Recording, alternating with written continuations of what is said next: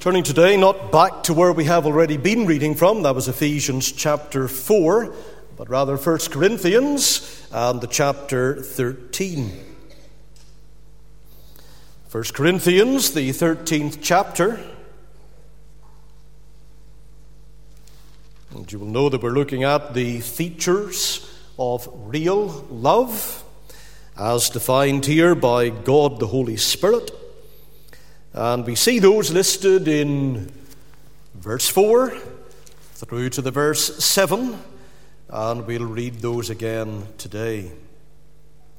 Verse 4, charity suffereth long and is kind, charity envieth not, charity vaunteth not itself, is not puffed up, doth not behave itself unseemly, seeketh not her own, is not easily provoked, thinketh no evil, rejoiceth not in iniquity, but rejoiceth in the truth, beareth all things, believeth all things, hopeth all things, endureth all things. With God's word open before us, we'll bow again today in a word of prayer. Our Heavenly Father, we call upon Thy name this morning. We need Thy help. We need Thee standing by our right hand to assist. We know that all times, and we were thinking recently about Joshua the high priest and how he came before the Lord and how in the presentation there were filthy garments, that the Lord in grace commanded that they should be removed and that new garments should be brought to him and a fair mitre should be set upon his head.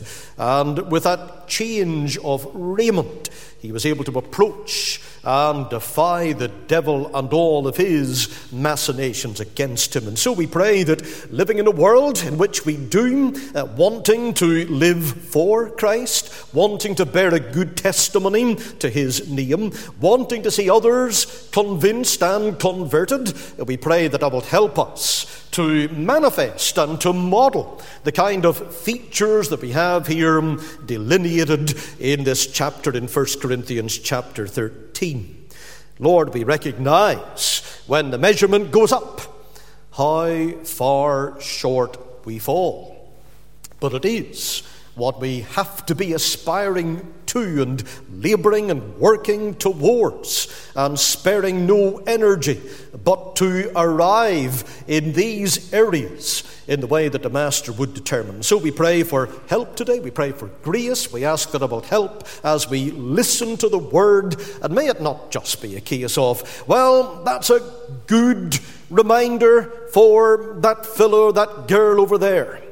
But may it be applied unto our own hearts by the power of Thy Holy Spirit. So touch our lips, we pray.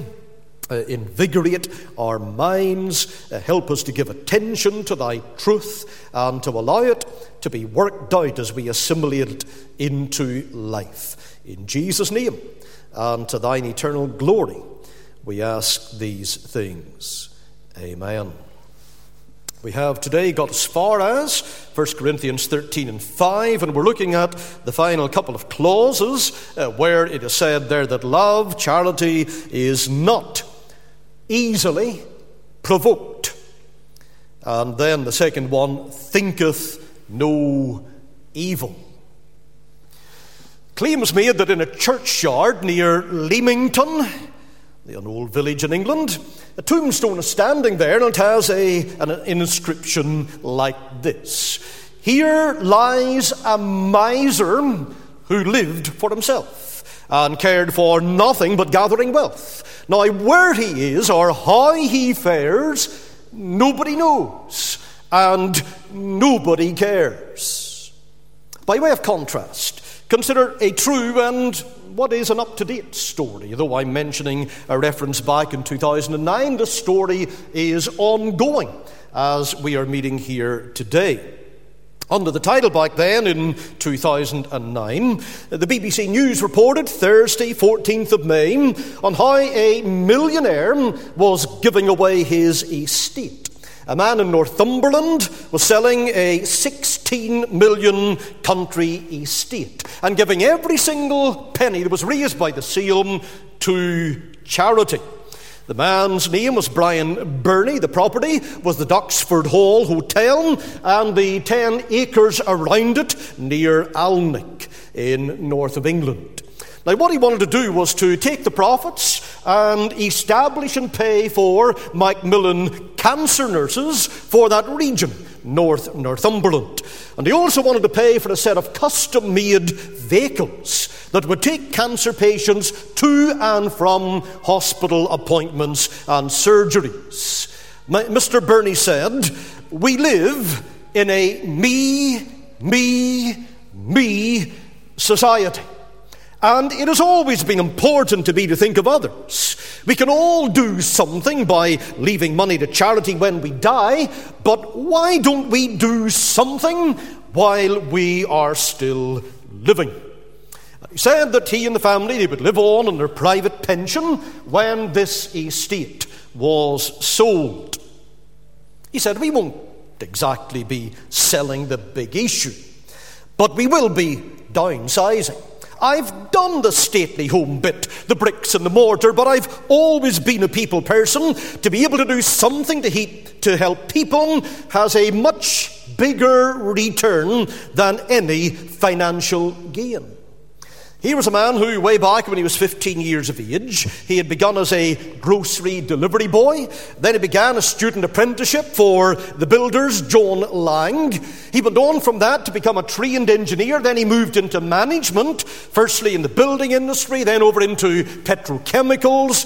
In the year 1979, Mr. Burney and a partner started an investment company, Kelburn Holdings, in Newcastle, and then they later moved into recruitment. And it all led to Mr. Burney and his wife buying Duxford Hall from Northumberland County Council in 1993. They turned it into a 25-bedroom hotel and spa complex, and they were inviting, of course, conferences and weddings were taking place there too. Now, they had been contributing to charity over the last 40 years, supporting various cancer charities, inviting war veterans to their home for meals, and also opening their door to the less fortunate on Christmas Day. Newcastle born, he joked, "I went to school in Heaton and not Eton." And he also said, "You are what your parents are, and you should never forget your roots. We were millionaires in kindness, not money." Writing out checks, that's the easy bit. It's actually getting off your jacket and helping the cause you want to support. That is the hard part. He called the transport service that he set up daft as a brush, and they used brightly coloured vehicles. Now, if you were to talk to Macmillan Cancer Trust, they don't view Mr. Burney as daft as a brush at all.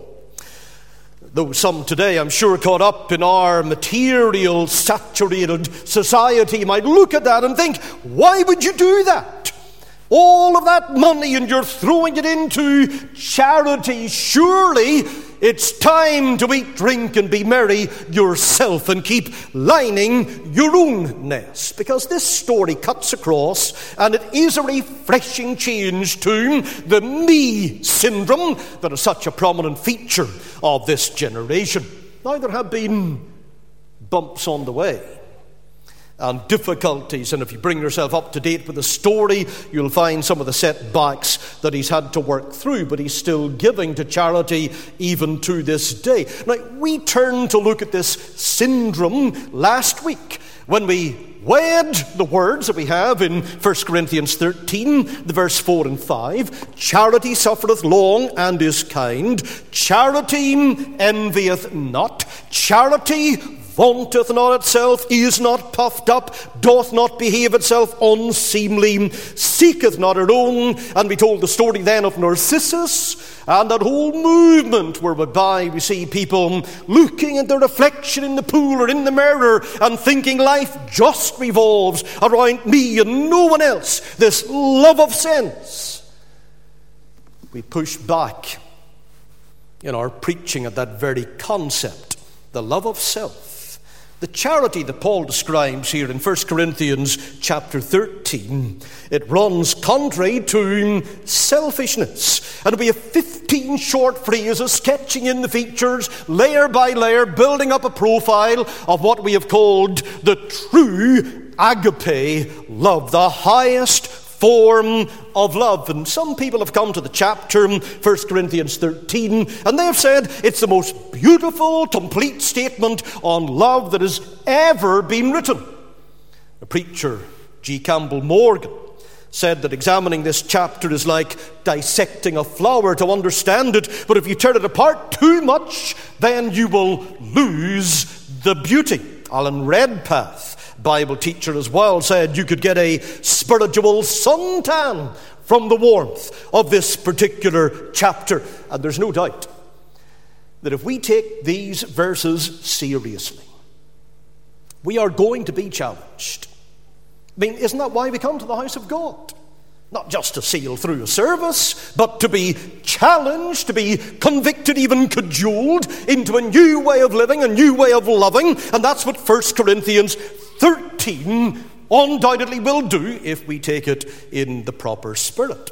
To date, we have looked as to how love is patient, charity suffereth long, is kind, is not jealous, for it envieth not, is not proud, doesn't vaunt itself, is not conceited, is not puffed up, is not graceless or rude, for it does not behave itself unseemly, is not selfish, for it seeketh not her own. 7 features so far out of the 15 that are in verse 4 through to verse 7.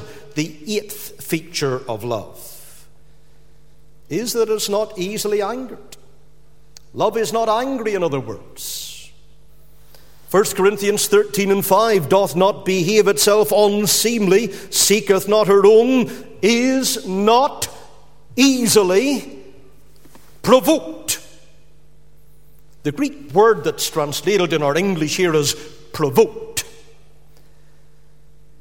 is parox uno. And so for those that like the game that uno, the final part of the word, comes from, you might well be able to keep this in mind. It means to sharpen. It actually talks about being roused to rage. Parox uno. And we get our English word from that.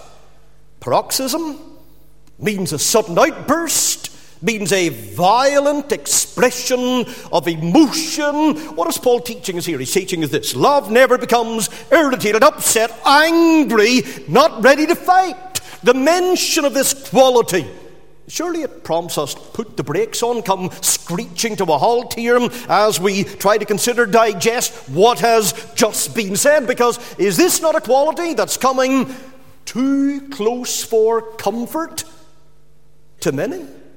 Love is not easily provoked, isn't quick-tempered, doesn't blow its top, isn't easily angered, is not irritable. By contrast, love is good-natured, easygoing, and quick to forgive. I was reading a quotation by Philip Ryken this week, and he puts it like this: love is not grumpy or grouchy. Love does not get ticked off. Love does not go on a rampage or a tirade. Love does not launch into verbal abuse or give people the silent treatment or get into a bad temper or do whatever else it is tempted to do when people are angry or irritated. There's an old Peanuts cartoon that you may or may not be aware of, and it shows Lucy standing with her arms folded and a stern expression on her face, and Charlie Brown is pleading, "Lucy, you must be more loving. This world really needs love. You have to let yourself love to make this world a better place." And Lucy angrily whirls around and knocks Charlie Brown to the ground and screams at him, "Look, blockhead, the world I love. It's people I can't stand." I'm quite certain we all can feel that way from time to time. But maybe some people feel that way most of the time. And somebody might even be thinking right now, yes, that's a bit of a measure of me in regard to some people at this moment in time. Loving the world in general, in the abstract, is not that difficult because you're not focusing on faces particularly. Loving the people around us can be a major challenge. That is why we need to study the words, the inspired words of 1 Corinthians 13. We need to know what love is and what it looks like in the nitty-gritty of life. Do we find it easy to be provoked? Do we find it easy to become irritated with those who, in our opinion, are just plain annoying? You know what? Most of us tend to look at this whole thing as a minor problem. As if being ill-tempered was, just a matter of temperament or personality or its family background, and we can excuse it by saying, that's just the way I am. Well, that can be true. It could well be the way you are, but it is not the way you're supposed to be. Over 100 years ago, Henry Drummond wrote a wonderful short treatment of 1 Corinthians. He called the book The Greatest Thing in the World. And when he came down as far as 1 Corinthians 13 and 5 to this phrase that we're looking at right now, is not easily provoked, he noted the peculiarity of ill temper is that it is the vice of the virtuous. It is often the one blot on an otherwise noble character. You know men who were all but perfect, and women who could be entirely perfect but for an easily ruffled, quick-tempered, or touchy disposition. Well, I know some people, and you do as well, who excuse their bad temper by saying, sure, I lose my temper a lot, but it's over in a short time. So is a nuclear bomb. A great deal of damage can be done in a very short time. And even those small temper bombs that we drop behind us can leave a lot of hurt, especially when they're exploding on a regular basis. Your temper is a sign of what is in your heart. A bad temper, a symptom of a terrible disease within the soul. It's an escaping bubble that's revealing a fetid pit within. And the fact of the matter is, it is a sin to be provoked.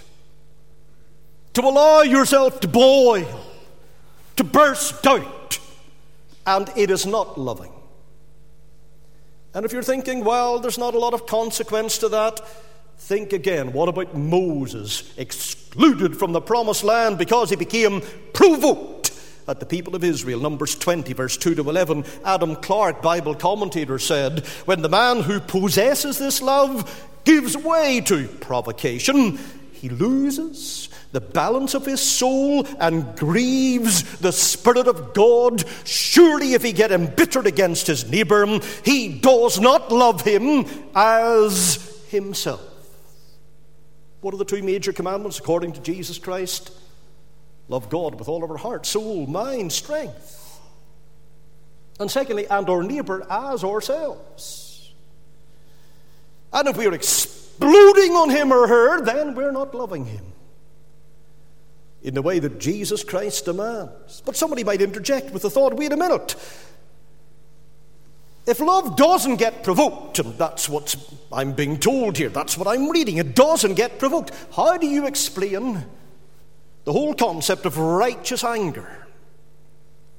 A lot of people hide behind, I've heard from my earliest days, whenever I was growing up in a sinless perfection environment, whenever someone flipped, did what Paul is saying here you should not be doing, it was all covered over with, it's righteous indignation. And Most of the time it was anything but righteous.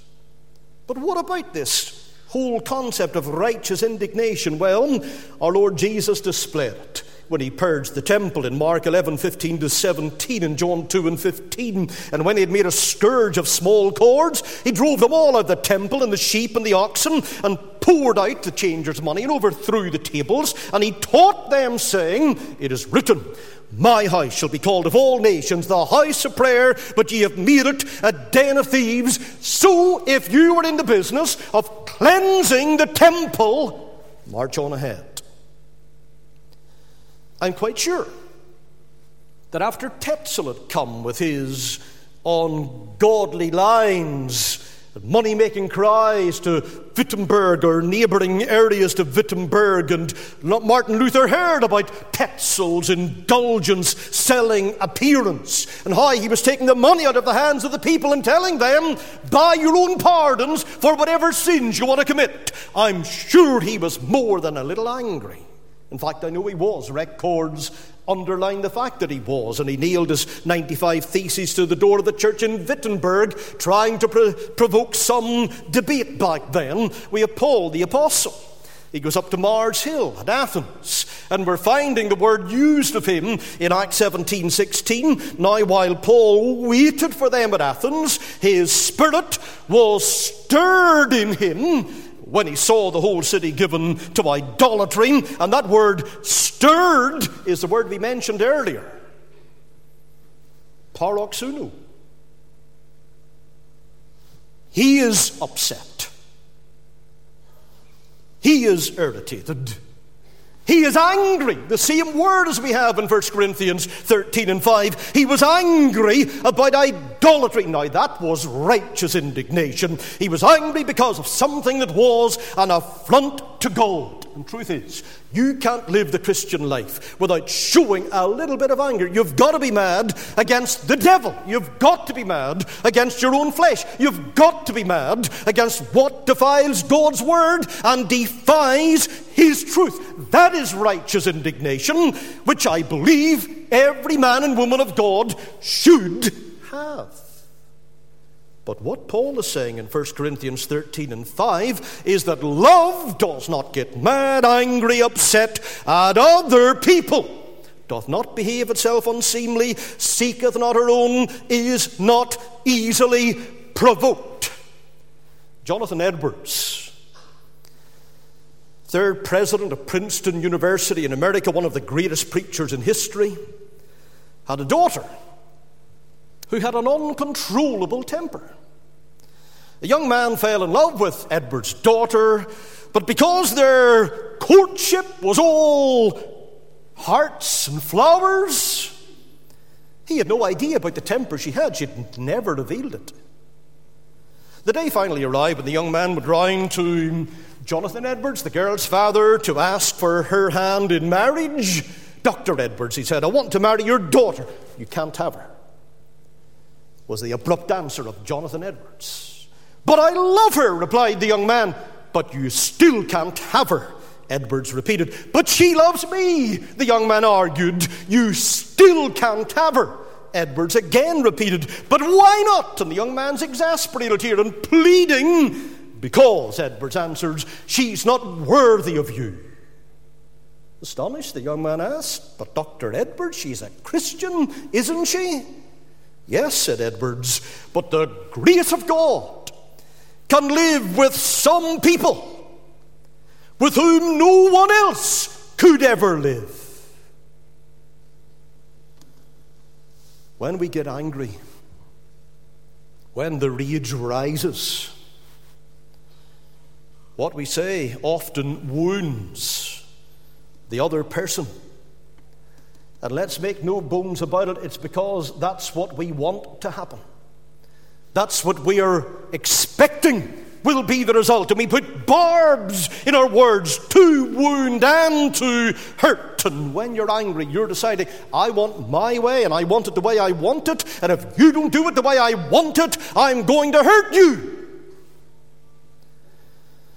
Anger causes us to say things that never will be forgotten. Things that leave deep scars. We do things that hurt and that injure, but love bears all injuries. Love suffers all things without irritation, exasperation, unless it's defending God. But when it comes to defending yourself, love is not easily provoked. When a husband lashes out, slaps his wife, does he love her? Absolutely not. He does not. He's more concerned about himself and his own battered reputation than anything else. What do you do if your child does something that you don't like? Does that frail little baby, your child, become a battered child? Does your child get knocked across the room into the wall because he or she has stepped on something that you wanted for yourself? That's, again, what Paul is addressing here. Anger is the opposite of love, because anger says, I matter so much that if you do something that I don't like, I'm going to let you have it. Anger is not an easy thing to handle. And unless you learn to handle it, you'll never really appreciate love. You can tell your husband constantly you love him. But if all you ever do is get angry at him, it's going to be very hard to convince him that you love him. You can tell your children that you love them, but if all you ever do is flare up into a rage, stand and yell at them, become irritated by everything they do, get upset at them, they're going to wonder, what can I do that will make my mum or my dad happy? And it's going to be hard to convince them of your love. Love is the only cure for irritability. Because irritability, when you analyze it, is simply self-centeredness. And we could talk much about temper and how it can destroy a person. But the point Paul is making here is simply this: being provoked, getting angry, flying into a rage is not loving. Granville Walker said, love is the only cure for irritability. For irritability is only another manifestation of self-centeredness, and love that takes a man outside himself and centers the focus of his attention on the well-being of others is its only cure. How do I deal with this in my life? The love of God needs to be shed abroad in our heart.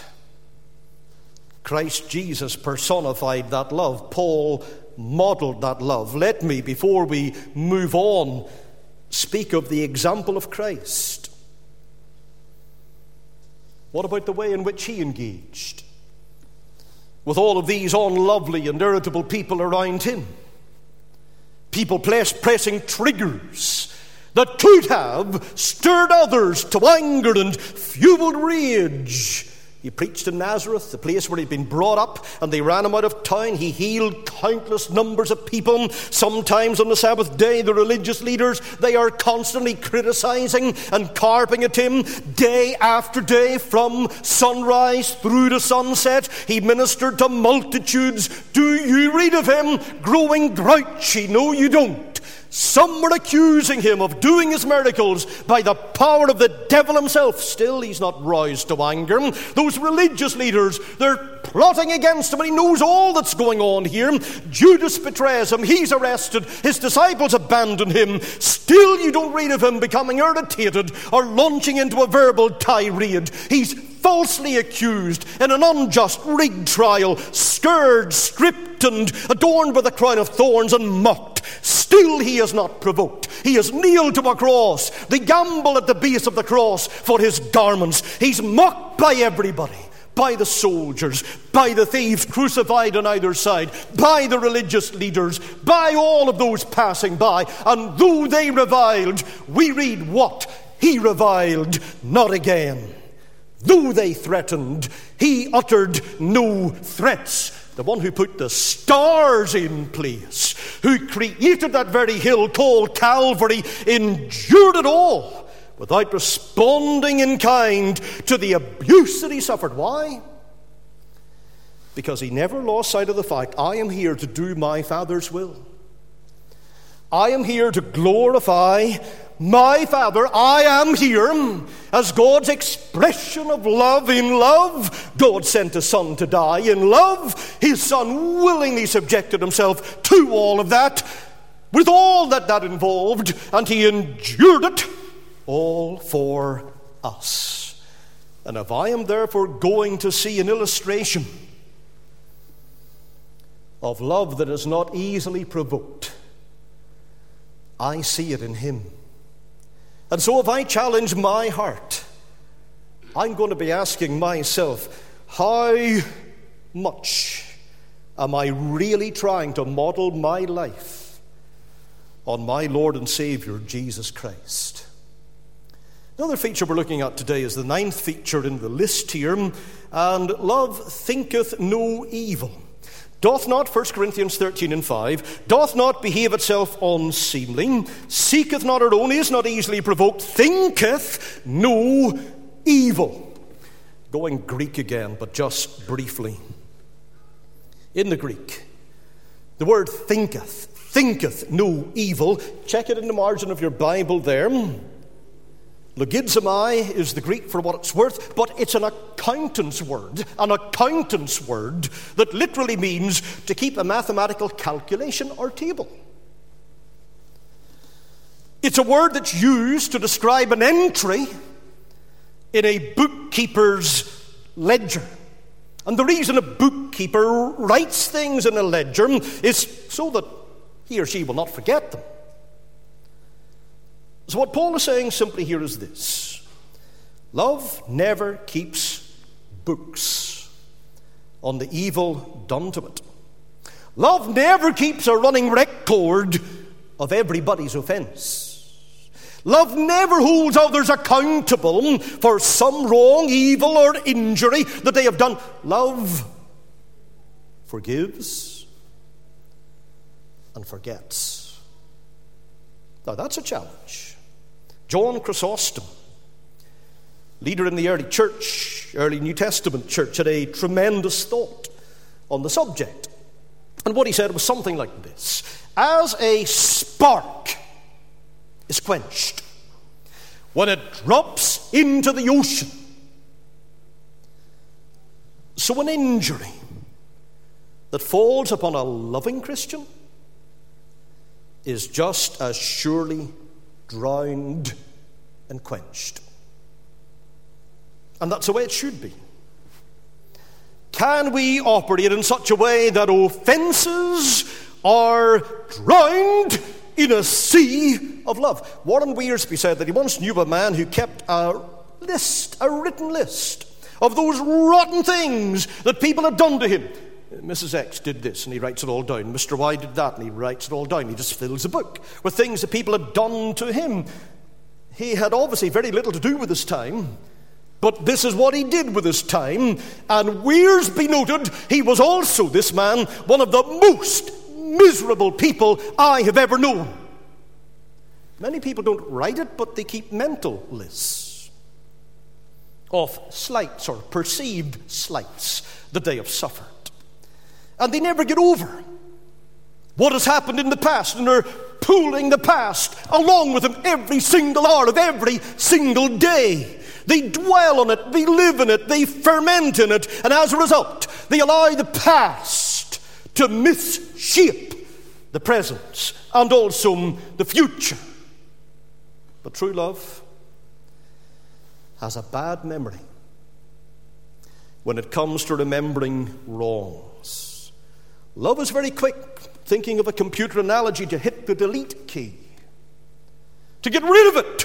Love will say, I'm putting that in the past, and I'm not going to bring it up again. So love is not, Paul is saying here, taking into account a wrong suffered, doesn't impute evil, doesn't brood over iniquities or injuries that are done against it. It's not suspicious of others, not cynical about the good deeds done by others, isn't quick to remember, oh, he or she, yeah, that's the person who did that to me, 15 years ago or 20 years ago. They did this. And all of a sudden it becomes like an instant recall in all of its gory detail. That's not behaving as a Christian. To illustrate what Paul is saying here in 1 Corinthians 13:5, we are digging a little deeper into the Greek word that he uses, logizomai. It's the same verb that is used in the New Testament to speak of the pardoning act of God. In fact, it's often translated, when you come across it in the New Testament, it's often translated by the word imputed. And you'll know where we're going with that. What is not imputed? In Romans 4:8, blessed is the man to whom the Lord will not impute sin.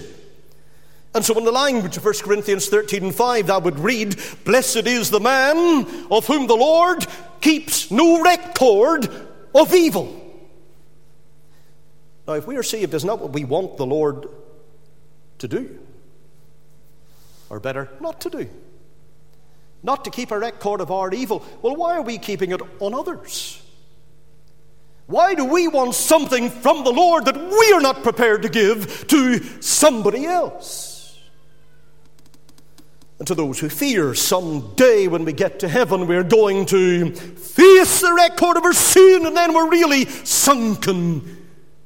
God's word assures us, for the child of God in Christ, there is no record of our evil. The only thing written against us in the books is the fact that we are declared righteous.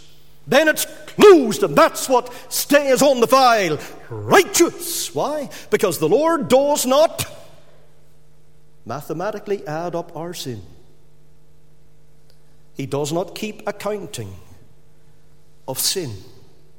2 Corinthians 5:19, to wit, that God was in Christ, reconciling the world unto himself, not imputing their trespasses unto them. He's not keeping a record of evil on all of those who come to Christ. He doesn't keep on accounting.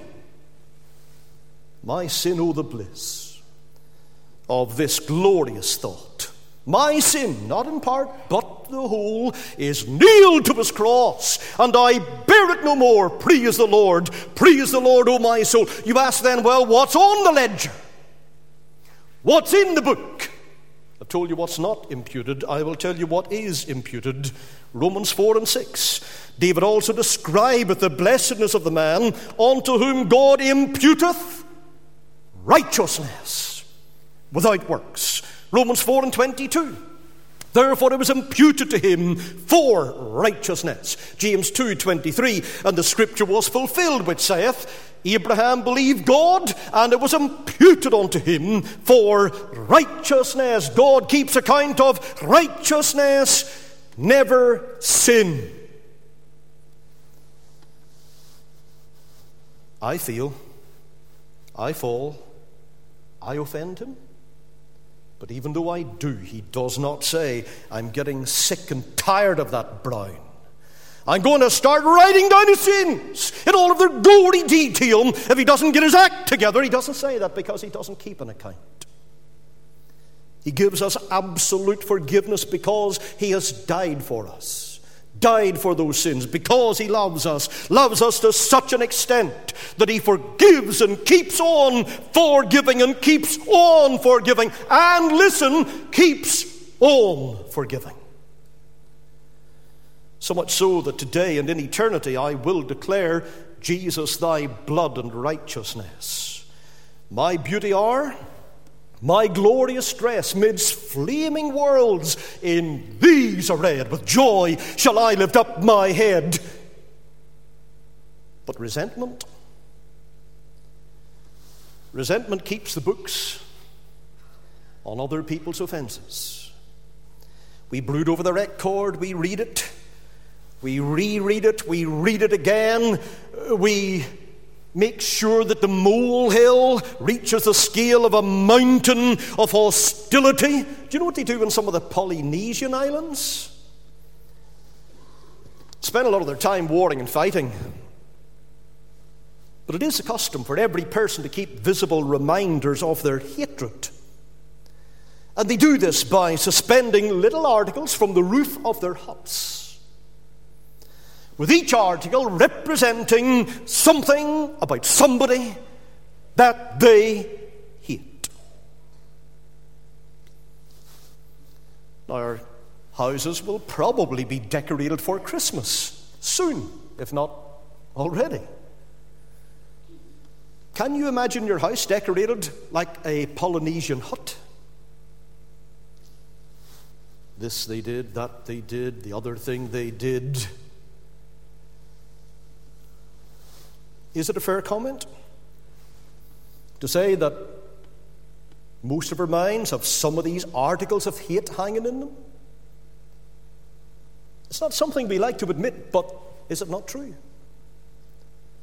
Love never makes memories out of evils. That's what Paul is saying here. It does not make memories out of evils. It fast forgets, and it sees past a person's sins to their potential in grace. The fact that God loves them. Love always forgives. Love never keeps an account of wrong. Love does not get irritated, does not explode in rage. Do we love like that? It's the way the Lord Jesus loved. It's the way that we are meant to love too. In 1 Peter 2:23, who, when he was reviled not again. When he suffered, he threatened not, but committed himself to him that judgeth righteously. And here's the other text that comes to mind for these two features of love today. Luke 23:34, then said Jesus, Father, forgive them, for they know not what they do.